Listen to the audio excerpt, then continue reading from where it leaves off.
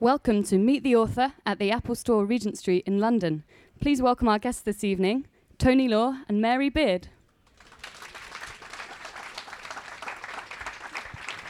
So many of you will probably wonder who the hell I am. Fine, not what you don't wonder. I'm a sort of a stand-up comedian, and yes, I do cut my own hair. I'm nailing it so far. Anyway, Mary and I became Use friends. The warm-up routine. On how we met was on Twitter. Actually, it was about 3.5 years ago. It was like when Mary's Rome documentary was out. My daughter, the only way she could get to sleep. By the way, she used to watch most of it, but she was 4, and she'd always watch. She'd always say, "I want Mary, Mary, Mary. Where's Mary's bike?" And anyways, one day we were having a Sunday pub lunch, and she took her Mary book, which is a big Rome book, and fell asleep reading it. So I just thought I'd tweet it, and charming story that. And then we started tweeting again, became friends until Trollgate, when all these hideous, misogynist, crazy arse faces just were hideous, and my way of trying to join in and defend Mary was to become the dictator Sulla, and I adopted that moniker and just kept attacking them in the most surreal way possible, and then it got bigger and bigger, and suddenly there was 10,000 people with different Roman names all shutting down websites. And then anyway, then we got hammered at your last book launch. And then I did some gigs for the Teenage Cancer Trust and met my other hero, Roger Daltrey, who said, anytime you want to come to a gig at The Who, Tony, just say it and bring whoever you want. So I said, Mary, do you want to go to The Who? And there was me and Mary Beard, and I believe your son, Raph, just kept going back and forth to the bar. Anyways, it was fun. And I felt you dominated Roger's time more. So that's pretty much, I don't know why I'm here other than that. Oh yes, it's comedy, isn't it? But tell us about the book, Mary, because I've been through it. I've read it 3 times now. He's a quick reader. He only got it yesterday. So what's the deal there? What got you started on that? I'm not going to be as funny as Tony, but I don't know. I'm dying here. I suppose. I mean, how did I come to write this book? Well, the truth is that I'd just written a book on the Roman triumphal procession, the victory parade of the Roman general, dressed up as Jupiter Optimus Maximus, having slaughtered thousands of the enemy, going up to the Capitoline Hill with his booty and his slaves and his prisoners and all the rest. Just spent 5 years of my life doing that. And I was asked to give some lectures in Berkeley, California, and I thought, I'm not going to pass that up, a term in Berkeley. It was wonderful. But eventually, after I'd said yes, they kept saying to me, so what are you going to give these lectures on? 6 lectures, what are they going to be on? And at that point, I was just in the closing stages of this very militaristic book about Rome.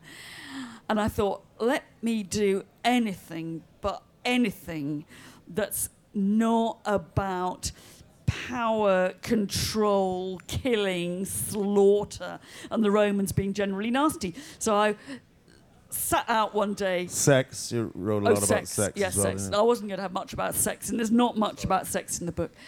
I thought, I'll do something completely different. So, helped by a gin and tonic, I thought, what's different? And I just straight away wrote back, and I said, knew nothing about it. I said, I'm going to do Roman laughter. And I thought, I've got 1.5 years to find out something about Roman laughter. Now, I suppose what happened is that it was different from the triumph, but in a funny way, what you discover when you come to look at the Romans is that everything is about power and control in some way. So I'm afraid that although I thought I was escaping nastiness when I came to do joking, I found that there were those horrible, horrible bits of Roman sadism, which comes out in laughing as much as it comes out in killing. So quite a lot of the book, or one chapter of the book, is really about Roman emperors who are always liable to use laughter to make people feel small, to humiliate them, to crush them. So you've got, and that goes from really mad emperors like Elagabalus in the 3rd century, who actually was the inventor of the whoopee cushion. And he used to have people to dinner, and he would sit them on cushions, which he would have slaves go and gradually let the air out. So they ended up literally under the table. Not under the table because they were pissed, but under the table because everything had just deflated. And that was reasonably mild, but the other guy who was particularly nasty was, of course, Caligula, and he would always be using laughter to kind of get at you. So there's one great story of Caligula. He's at dinner, 2 guys on either side of him, really top Roman consuls, and Caligula starts to laugh. And they say, kind of terribly politely, excuse me, sir, could you share the joke with us? They weren't sure what he was laughing at. And he said, oh, that's easy. I was just thinking that I only have to click my fingers and I could have you both decapitated. Ha, ha, ha. Boom. So, but you have you memorized all? There's like 270 or something. How many do we have? Well, what Tony's referring to there is what I discovered, and I have to say, until I came to work on the book, I didn't know about it. The saviour of someone wanting to work on Roman laughter is there is, amazingly, a surviving Roman joke book. So you didn't need to write this at all? So I didn't need to write it at all. And in fact, the last chapter, just to give a little kind of commercial here, the last chapter is indeed about the Roman joke book. And what it is about 260 jokes. I say about because some of them are exactly the same, like in all joke books.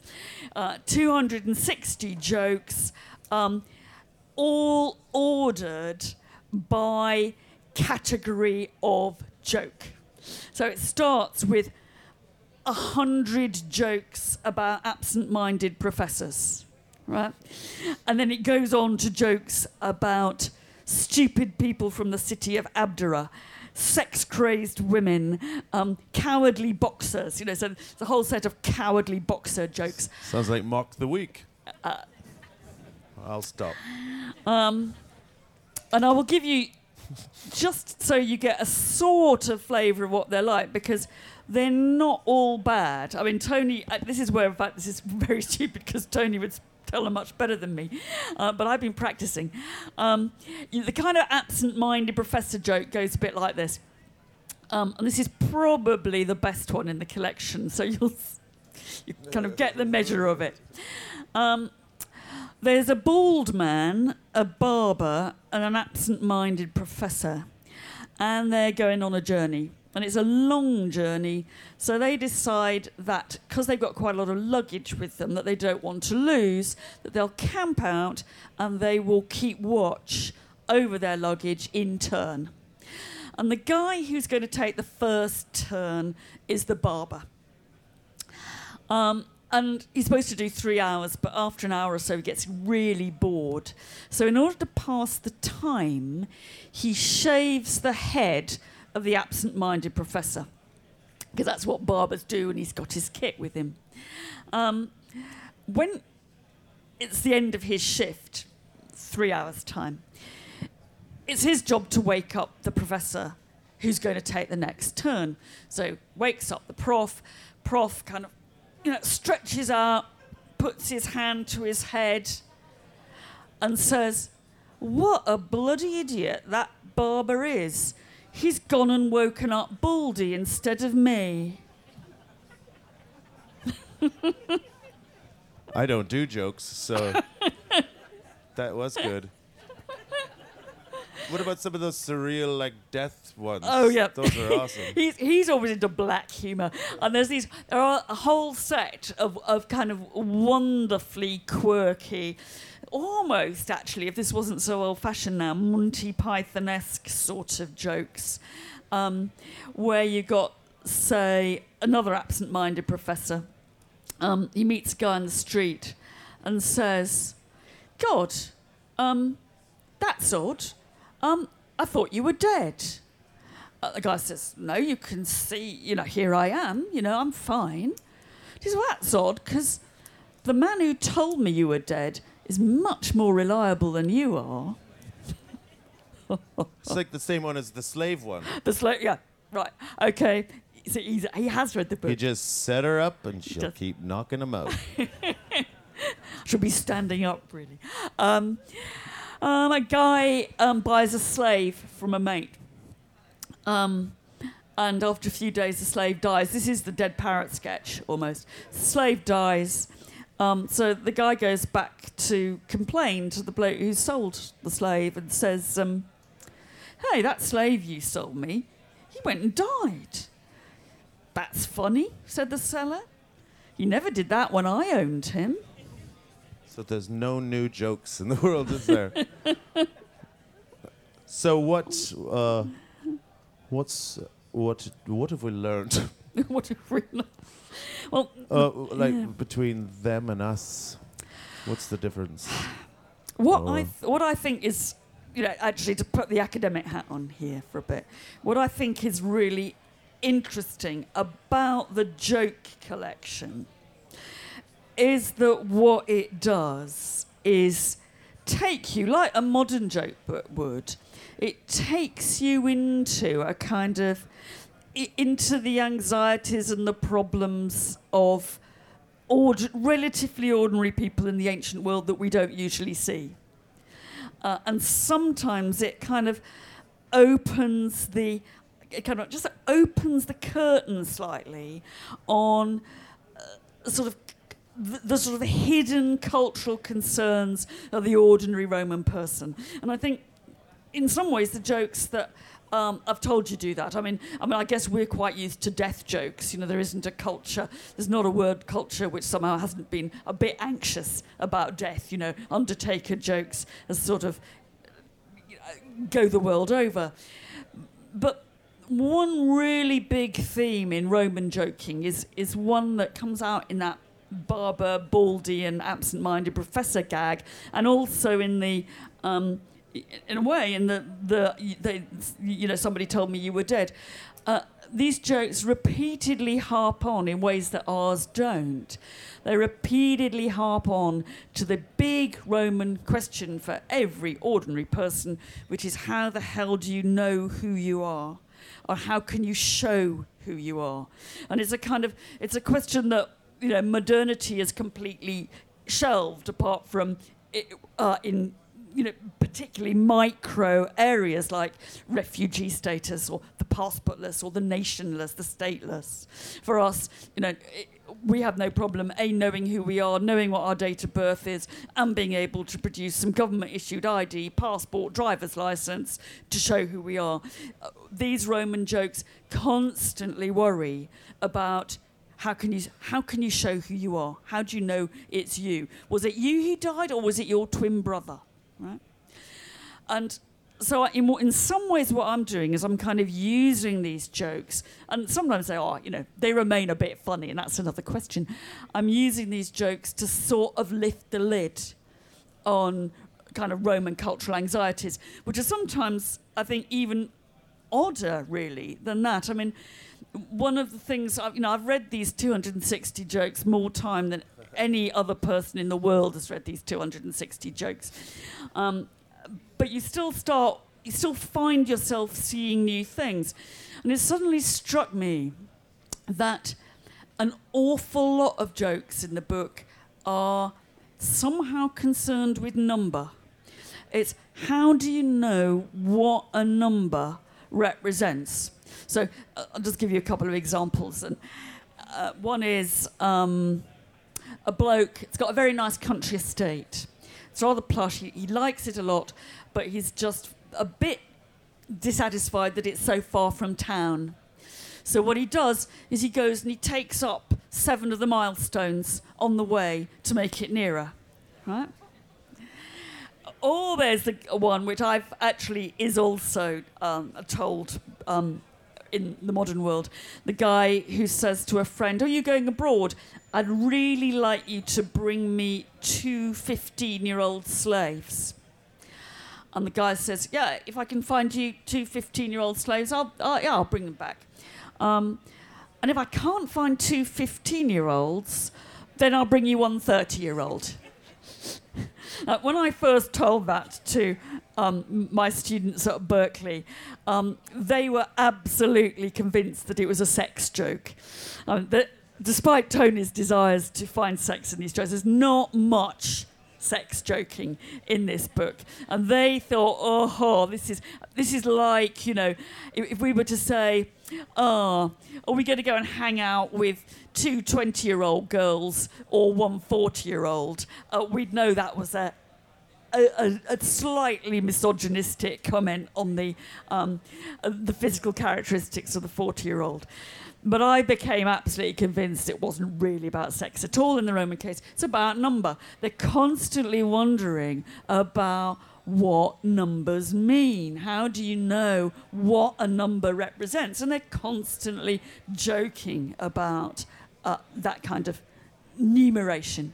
So as a kind of professional ancient historian who's kind of interested in more than jokes, I thought that these things offer you a kind of glimpse beneath the surface of, you know, what real Romans talk about and worry about, are anxious about all the time. And loads of really surreal, weird ones as well, aren't there?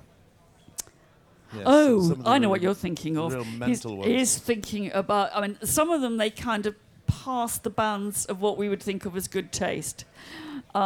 Though in a sort of slightly strange way. I think the positively nastiest in the collection is just a one-liner, which is about a guy from the city of Abdera. The city of Abdera is in the Eastern Mediterranean, and they're always telling jokes about people from the city of Abdera. Quite why, we don't know, but they're kind of often It was a shithole, wasn't it? It was a shithole, yeah. But I was going to say slightly more riskily, it's like the English telling jokes about the Irish, you know, or the French telling jokes about the Belgians. You know, how many Abderites does it take to screw in a light bulb is the sort of theme. They had light bulbs? You one of our little me. secrets. I mean, the one I like about, you know, how stupid they are before I get to the bad taste one is the Abderite meets a eunuch, and the eunuch is walking along with a rather attractive young woman, and he says, "Oh, I'm pleased to meet you, and this must be your wife," to which the eunuch says, "People like me don't have wives." "Ah," says the man from Abdera, "so it's your daughter then?" That wasn't the one I meant. But no, the one you meant, I know the one. I can read your mind, Law. The one he's thinking of is the Abderite who sees a professional runner being crucified. And he says, "Gosh, he really is flying now, isn't he?" It's good, right? I mean, enough time has passed.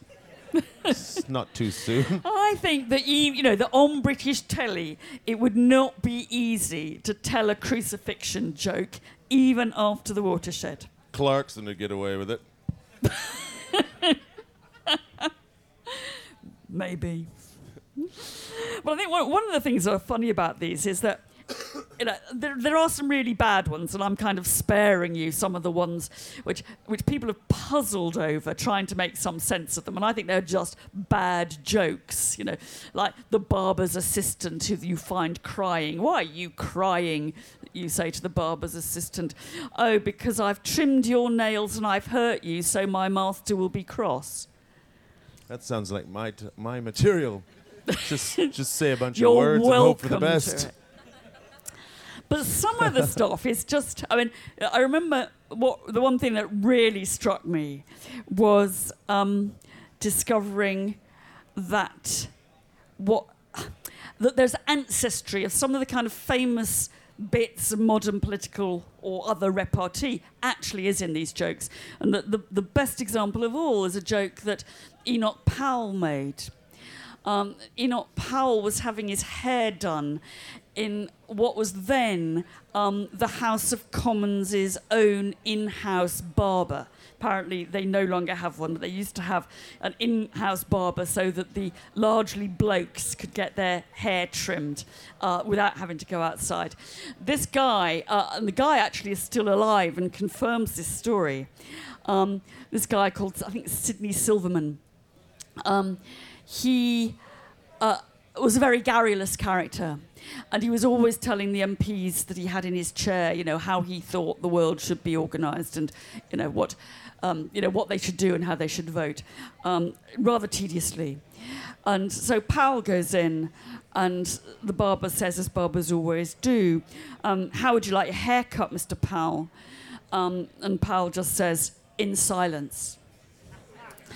What I think is kind of good about that is that, even for the most of us who think that Powell's politics were decidedly beyond the pale, even Powell's kind of worst enemies do tend to concede that was quite a good joke, And you can find it in lots of places on the web with people doing the usual build-up saying, "I couldn't stand his politics, but this was quite clever." What almost everybody failed to realise, that I'm sure Powell knew, because he was, one of, actually, although in some ways a ghastly politician, he was one of the world's best classicists. That joke is actually from the Roman joke book. Absolutely the same. Man goes to a garrulous barber. "How would you like your haircut, sir?" "In silence," says the customer. And in fact, it goes back even further than that, to a joke made by a 4th century Macedonian king who's saying actually exactly the same. So in one way, what you've got here is you've got these jokes partly being very, very foreign to us, crucifixion jokes, eunuch jokes, but partly being really the building blocks with which our own modern repartee is constructed. And that kind of, that was a surprise. I have to say that was a surprise to me. Well, do you want to do questions, or you had enough?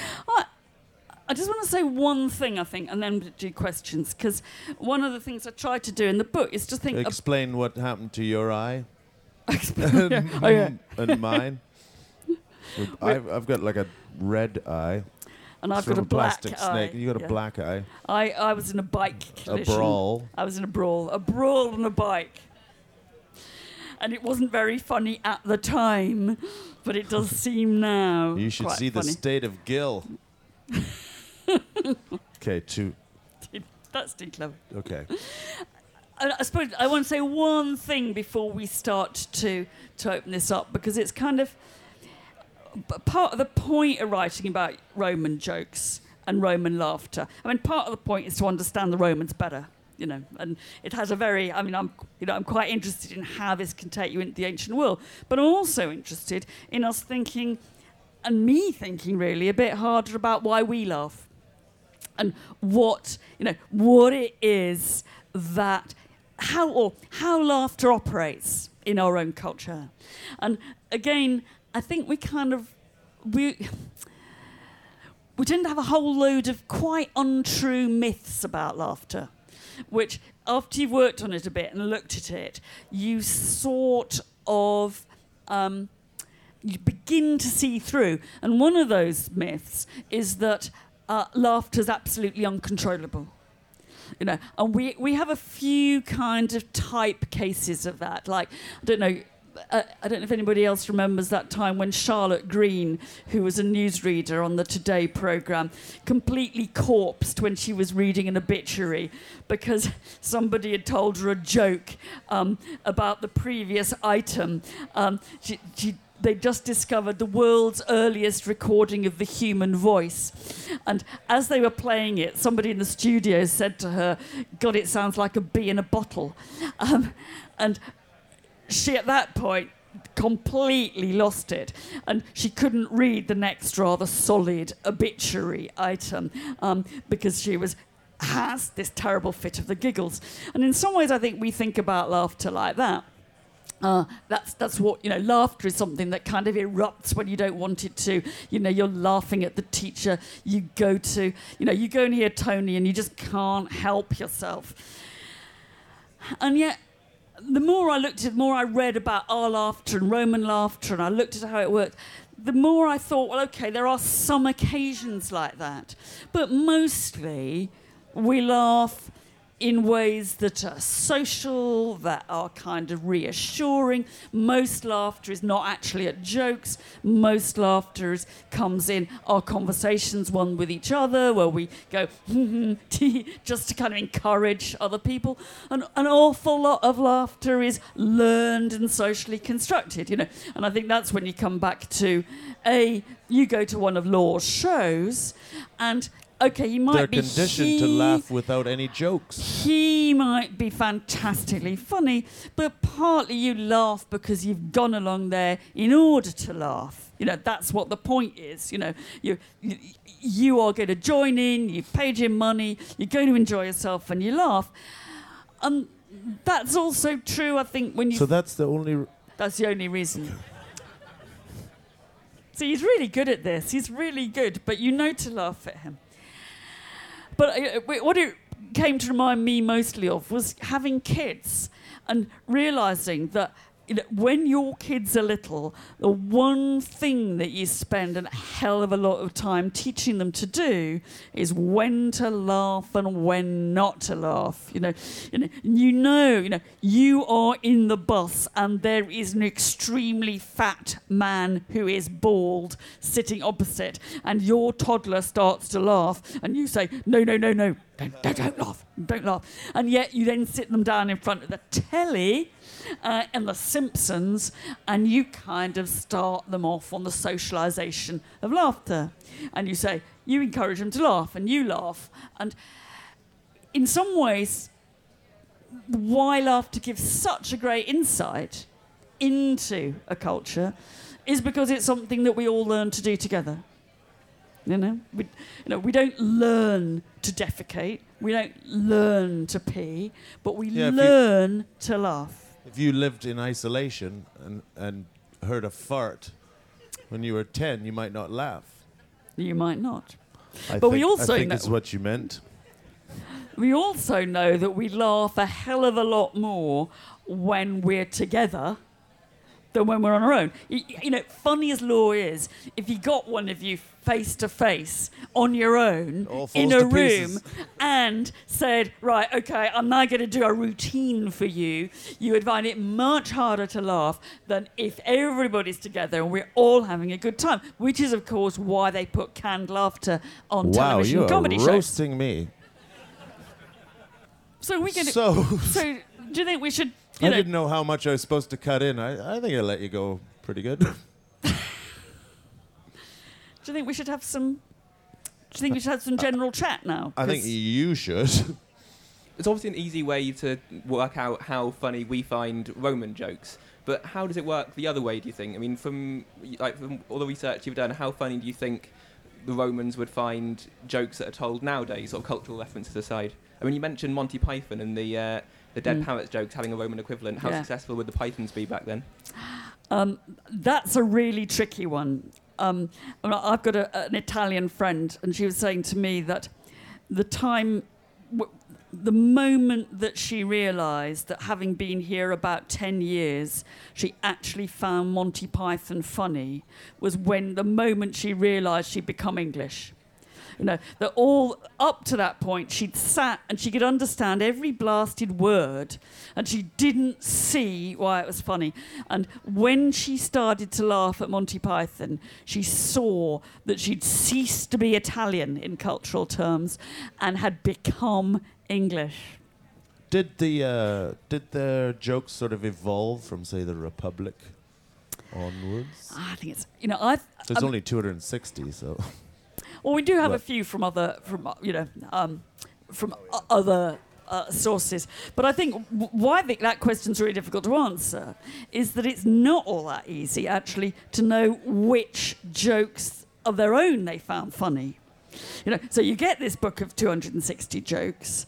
Some of them you don't find funny. Some of them we see similarities. We don't know whether when we laugh at the joke about the two 15-year-olds making a 30-year-old, whether we're laughing for the same reasons as the Romans would have laughed. And we don't know whether, when we have what I think are the feeble jokes about the barber and the nails and the barber's assistant crying, we don't know whether that was always a feeble joke, and every Roman would have said, God, that's crap. Or whether somehow they see the joke there, which we don't. And, so you think, I suspect that the Romans would be like my Italian friend, because I suspect that it's not just the words that kind of construct one's ability to laugh. It's kind of the setting and the context and how it's set up. And all those things would be terribly unfamiliar. Although, as the Powell joke makes clear, there is that bit of verbal repartee where we feel we're absolutely at one with the Romans. Another nice example that, which is slightly different, it's not really about a joke, but it's a wonderful example of Roman laughter which we look as if we share, is an example I start at the very beginning of the book. And it's a story about a Roman senator who's also a historian, and he's at the end of the 2nd century AD, he's sitting in the Colosseum watching the mad Emperor Commodus, the star of Gladiator, up to his antics pretending to be a gladiator in the arena. And one of the things that Commodus has done is he's not only had a few mock battles, he's also spent some time decapitating ostriches.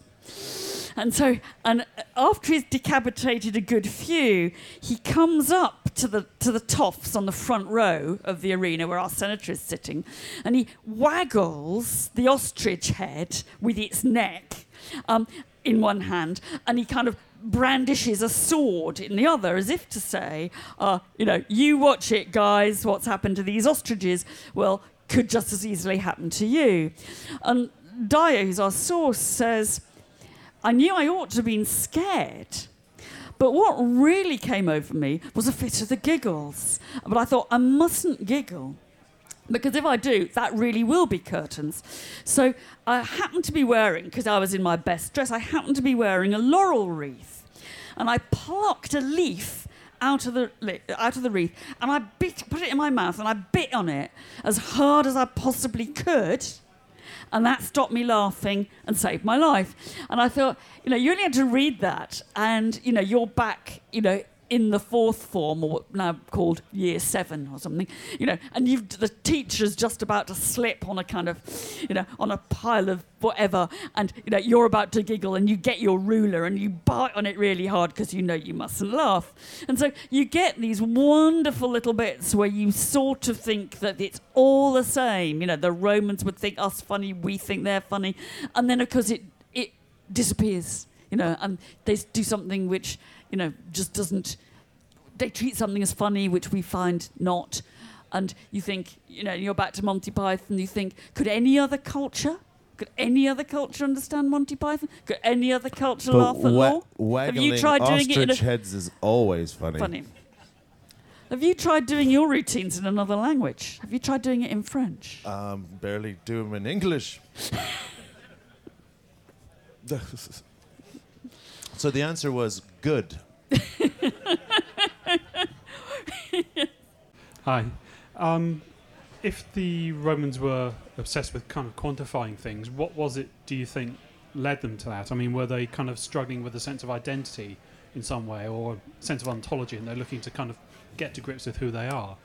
I think they're struggling with what we would call Piaget-style problems, that they have not... the level of the community of this joking, the notion of what 3, 5 or 10 is still problematic. But what is that? So I think they're not obsessed by number.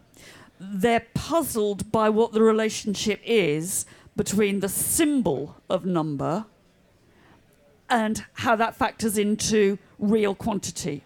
Now, my mum was a primary school teacher, and she was always going on about how one of the things you did at primary school was get kids to understand the threeness of 3, and you do that by saying, here you've got, 2 building blocks, and here you've got 1 building block, and if I put them together, does that make 3 building blocks, and why is that different from 2 and 1?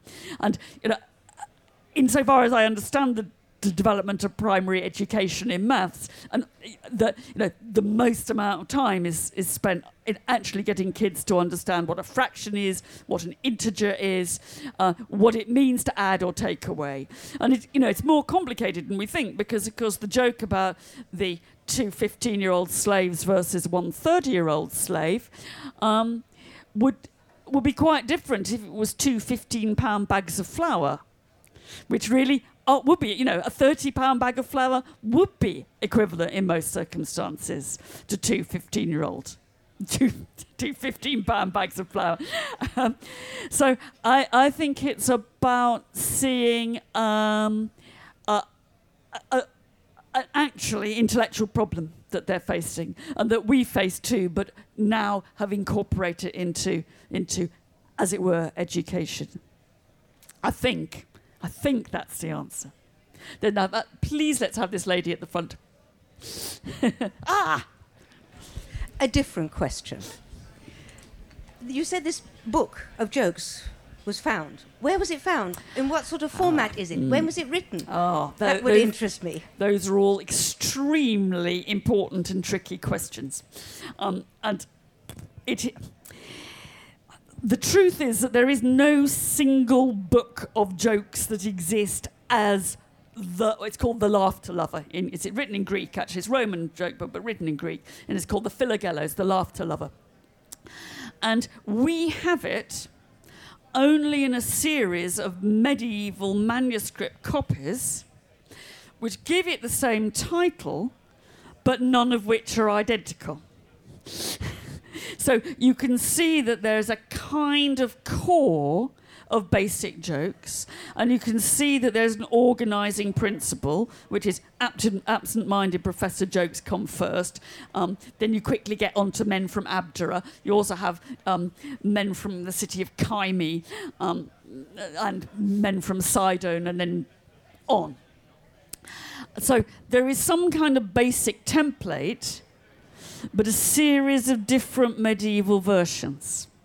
Now, I think my hunch about this is that what we got here is not actually a sort of joke book that somebody at one particular moment sat down and invented, but we've got one of those kind of things like Mrs. Beeton's cookery book or Jane Fonda's workout book, which is a kind of it's a brand name which have the same kind of organising principles, like all the puddings are in one section, all the roasts are in another, include many across different editions that are the same, many, but also add and subtract.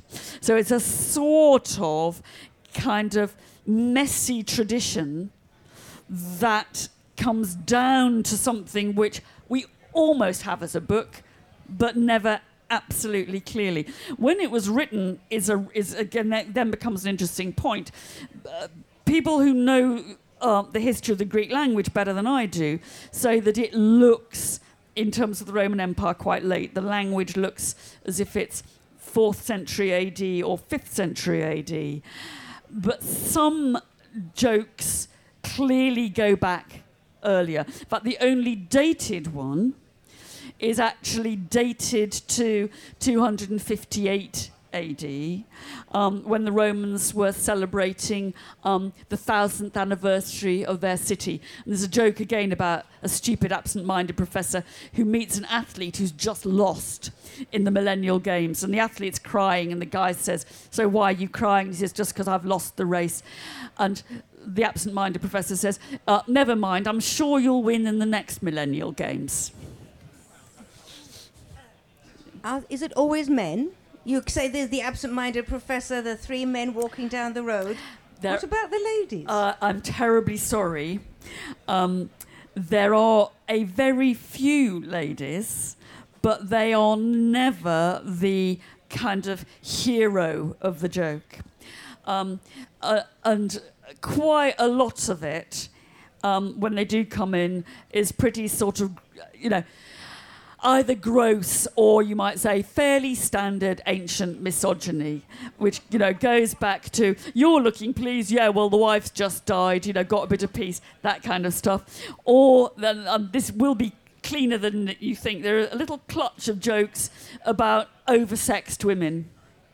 And they go rather like this. I think the best one is a man comes home to his oversexed wife, and he says, "What shall we do tonight? Shall we have dinner or make love?" And the oversexed wife says, "Well, whatever you like, but we haven't got any bread." I thought that was Jimmy Carr's. So, this is, I'm afraid it is absolutely typical Roman, either ignoring of women as the kind of agents and principals of joking, or making them the rather crude butt. There's just, if you want a tiny bit of a glimpse of feminism in Roman joking, the tiniest glimpse you get goes back to Julia, who's the rather wayward daughter of the first Emperor Augustus. And there's a little collection, again preserved in quite a late source, of not so much jokes but quips of Julia, of which the best one, but again reflecting on her kind of sexual licentiousness, is a question about why it is, given that she's such a absolutely inveterate adulteress, why do all her kids look the spitting image of her husband? And she says, "That's easy. I only take passengers when the hold is already full. I only commit adultery when pregnant." Wow. It's quite good, actually. But I don't think it was told. I don't think we were meant to think, "Oh, feisty lady." I think we were meant to think, Talking about misogyny in ancient Rome, what about like the Horace and the Juvenal? Would that be classed as joking, or is it political? If we think about Roman satire and things like, Juvenal, and the whole satire on, on the wickedness of women, how far do people laugh at that? I talk a little bit about it in the book, but I kind of got a bit frightened off it, partly because of just that question, that it's very hard to know whether, despite the fact that the title is satire, and we kind of think, oh, satire, people laugh at satire, and we think of TV satire. Satire in Rome is something rather different. In fact, the word satura means a sort of mishmash, kind of ragbag of everything. And it's really, really hard to know whether you listened to Juvenal being read out loud and you chortled, or whether you thought, God, what's Rome coming to? You know, whether it's, you know, in some ways, this Roman satire is frightfully sort of grumpy old men. You know, God, you go down the street in Rome these days, you don't hear a single person speaking Latin. All these people with their bloody foreign languages. I mean, you know, there's kind of a bit of it's quite Nigel Farage-like. And whether people laughed at that or whether they said, too bloody true, you know, Rome is awash with foreigners and immigrants. Or whether they laughed at the guy. I mean, it reminds me very much of Top Gear. I was going to say, it reminds me very much, in a way, of Till Death Us Do Part, which I remember watching when I was... Mine was better. Yours was better. It was better, but you're too young for this, Tony. You know, we used to sit there and we used to watch Alf Garnett come out with racist words that would have him now banned from the television screens, and we laughed. And what is not clear to me even now, and it would be impossible to show these telly programmes now, is what it was people were laughing at. You know? Yeah, do you remember? No, I remember laughing. I mean, it was misogynist and racist, and yet it had a huge audience. And were they enjoying the excuse to be misogynist and racist? You can leave your door unlocked at night, though. That's what they said, didn't it? Yes. You remember calling her silly moo the whole time? Oh, you silly moo. It was absolutely terrible. But did people say, God, an awful, you know, what an awful character? And or were they laughing at him for being so cretinous? With him. You think they were laughing with him? So anyway, that's why I haven't entirely left out satire, but I find it very puzzling because I don't quite know whether it was seen to be, and Romans don't talk about it. They don't think, God, he is juvenile. It's a laugh a minute. So it's on my borderline. Mind you, I also don't do very much about comic drama because again, it's very hard to know when and how and at what people laughed at in comedies. You know, you go to a comedy and you don't laugh the whole time. And it's sometimes in Roman comedy you can see the joke being signalled. But other times it's very hard to know what was actually funny. Did they ever laugh at their emperor? They did laugh at the emperor. And in a funny way, laughter was one of those kind of ways in which you could judge a good emperor from a bad emperor. Because a good emperor could take a joke even about himself, and a bad emperor would put you to death.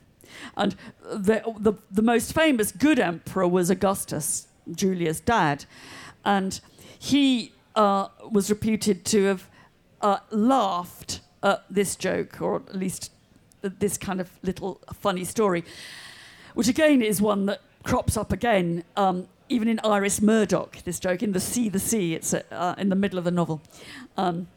Augustus is sitting in his palace and he's been told that there's a guy in town who looks just like him. And so it's a guy from the provinces. So he said, I want to see this guy. So they find the guy, and Augustus says, okay, I'll go and meet him. And he agrees. He looks absolute. They're spitting image. So Augustus says to the man, tell me, young man, was your mother ever in Rome, in the palace? And the man says, quick as a flash, no, sir, but my father was often. And it goes down to Augustus's credit that instead of saying, off with your head, he enjoys a joke with the guy, even with the guy who could joke about his own paternity. So it's a great calibrator of the good versus the bad emperor. And of course, Marcus Aurelius used to do funny walks, didn't he? Sorry, I hadn't said anything for a while. I know it's your gig, but... What made you choose the jokes? I mean, when you were researching, what made you choose some jokes other than other? No. Did they actually make you laugh? Did that have something? I thought, I mean, in some ways, you do it terribly impressionistically, because although I suppose I would like to deny it was quite as simple as just what made me laugh, obviously I found myself drawn to thinking about those whose, even if I didn't laugh, whose point I could see. Now, that didn't mean that I ignored the others, but I spent quite a long time, as many people have, looking at these jokes which seemed to be utterly unfunny and trying to work out ways in which they might be. You know, has the text got corrupted with all this monastic copying? Have these poor monks, copying them all out, simply not seen the point? Can you restore some idea of a point there? But in the end, although I say very strongly and firmly, as if it's a kind of point of principle in the book, look, the history of laughter is as much about those jokes that don't make us laugh as about those that do, and they're about the people who don't laugh, as much as the people who do. I mean, one of the ways that you know what it's like when you go to a comedy, actually the audience is quite crucial, even when you're sitting next to someone who is cracking up all the time when you're not, which is extremely off-putting, or B, never laughing when you want to crack up. There's something about that kind of the variegation of it, which is really interesting. And I'm sure that's true. The drag is it's really hard to say much about bad jokes. You can say, I don't get this. And yet it's actually, you can start to kind of discursively explain why you see a point in a joke in which you see a point. Is extremely hard to explain why you don't see a point in a bad joke. Now, and I think that's true of joke books you can buy at W.H. Smith's, which are actually full of jokes that don't make us laugh. And in some ways you think that all the jokes that don't make us laugh are in there in order to make us be more impressed with the jokes that do, I guess. I didn't hear that last bit. I'm joking. I was thinking about, we kind of touched upon how jokes don't really cross cultures very well, but then I was thinking maybe slapstick is quite a kind of a global kind of everyone finds it quite funny. Like Mr. Bean at the Olympics, it was kind of the most laughed about kind of mentioned thing. So I was wondering how that played out in ancient Rome, really. Yeah, the drag about slapstick is that you can't find it in Rome. That doesn't mean that it's not there, but it doesn't leave much of a textual trace.